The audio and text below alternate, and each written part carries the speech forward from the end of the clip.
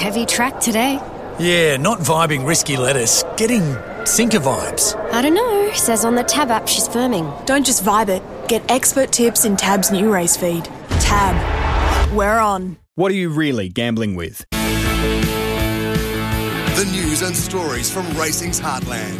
This is RSN's Racing Pulse. Great to have your company on Racing Pulse this morning. It's great to have Ollie the Goat with us as well, who can reflect on what was no doubt a exhausting Melbourne Cup week with all the extra focus and media commitments. And we know he had 3 winners over Cup week, but I'm told that his greatest performance occurred yesterday at Yarra Yarra in front of all of the network news cameras. Good morning, Ollie. How are you? Yeah, good. Thanks, Michael. I heard you stood up and you drained a putt from about 20 metres out in front of the cameras. Is that right? Yeah, it was about the only thing I did all day. It was pretty poor up until that stage, I can tell you.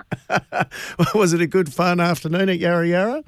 It was a great day. The course was in great condition. The greens were like lightning there. It was a bit of a challenge, but it was a great day, yep. And I heard you might have taken the scalp of Glenn Boss during Cup week a few times as well.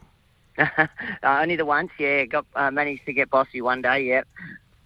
What was that week like for you when you look back? The emotional roller coaster that you've been on, was it quite exhausting? Yeah, it kind of was a bit at the end. I mean, it's a long week, obviously. I think one day they only had 3 rides, I think, so that was a pretty quiet day for me. But other than that, I had sort of 6 to 8 rides most days. Yeah, so it was a great week. I mean, obviously a little bit extra with the media attention and, you know, the focus on my retirement. So, but, you know, I kind of acknowledged that I had to, you know, honour that and get involved in it and embrace it. And but it was great, you know, like the reception I received from the public and everyone at the races and all the media, you know, I couldn't have been happier with the way it turned out. It was fantastic. And I know you said during the coverage and also in the lead up to it that you really wanted to take the time to try and absorb it in. And I think we saw that a couple of times maybe after you'd won a race, you took a little longer to come back. So what was that like? And was it, I suppose, easy for you to try and keep your emotions in check and absorb what the moment was all about? Yeah, a little tricky at times to keep the emotions in check. But, you know, once I was on the horse and sort of switched on, I was fine. But, you know, at different times when people would bring it up, you'd feel the emotion of it. Yeah, I kind of, you know, knew I had to expect that. But felt it didn't really affect the way I rode. I think I sort of still was happy enough with the way I rode, with the opportunities I had. And, you know, it was great to get some winners along the way as well. Yeah, I was going to ask you about how you read your form, because you were in the finish of quite a few races, and to end with 3 winners, and Jewis couldn't quite get the job done in the McKinnon, but to finish second in such a big race on the final day at Flemington would no doubt have made you very proud. Yeah, it was great. It would have been lovely to have that, you know, good, you know, one big winner over the week, and particularly the final day would have capped it off nicely. But we don't always all get those fairy tale endings. But I felt I gave the horses their chance to win, and you know, Jewis had a great carnival. She was really consistent. Ed Cummings did a great job with her, and unfortunately she couldn't get that big win, but she held her form all the way through. But her tissue was just a bit strong for there on the weekend. You ticked every box too, because you managed to visit the steward's room on one more time at Flemington and get a suspension.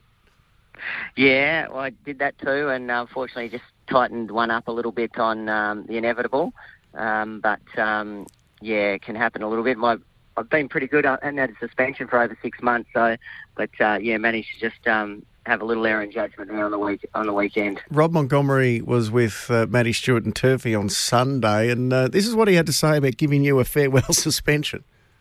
He always handles it with grace. He throws his hands up when he knows he's done something wrong. So yeah, he handled it with grace, and he certainly hasn't lost any of his nerve after all these years. He's still pushing out and trying to make runs. So he's going out on a high note, I guess.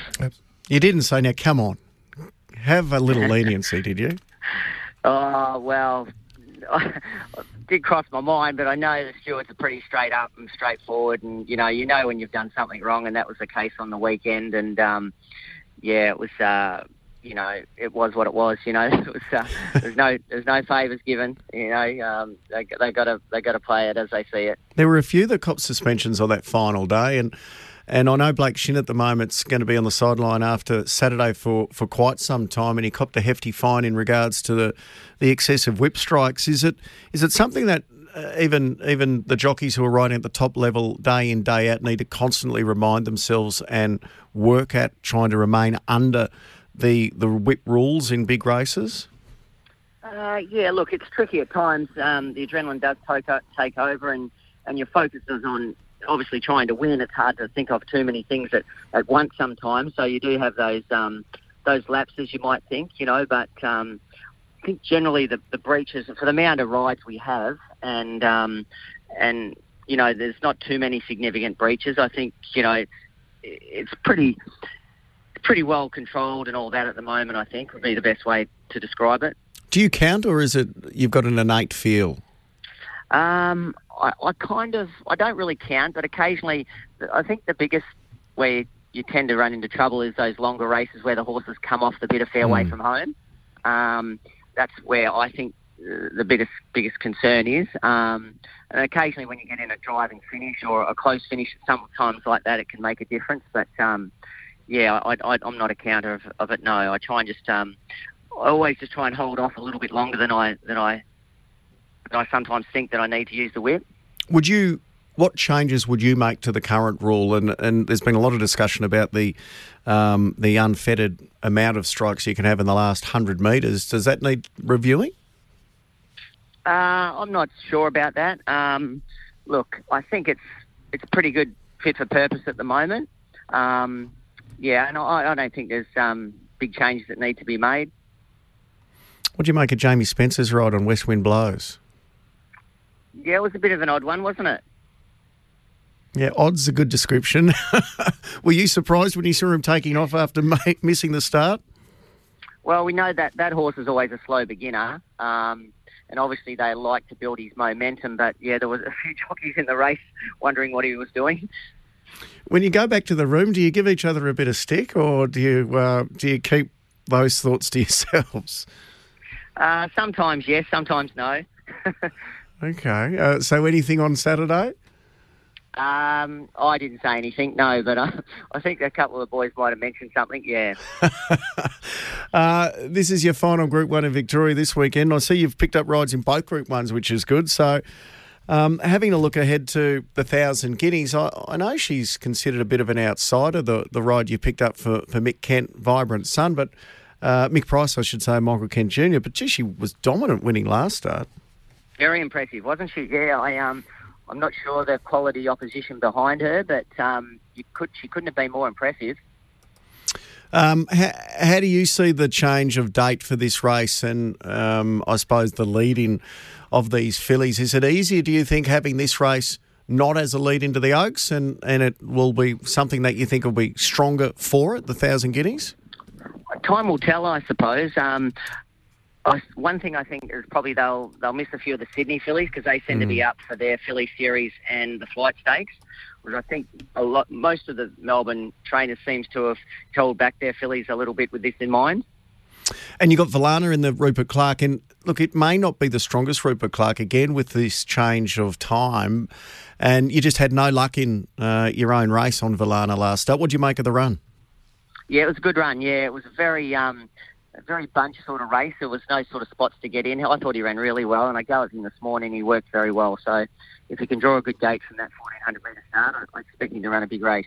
What are you going to do once you're suspended? Are you going to head over to the West a little early, or will you stay in Melbourne? No, I'm heading over to Perth next Friday.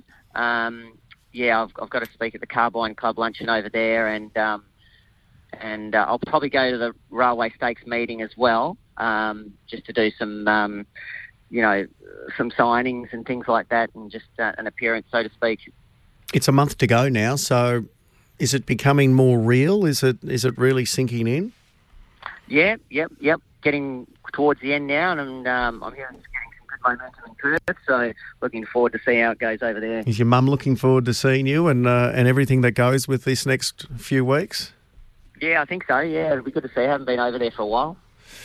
All right, Ollie, leave us with one winner that you've got left. Is there one this week that you're keen on? I've got some good chances on the weekend.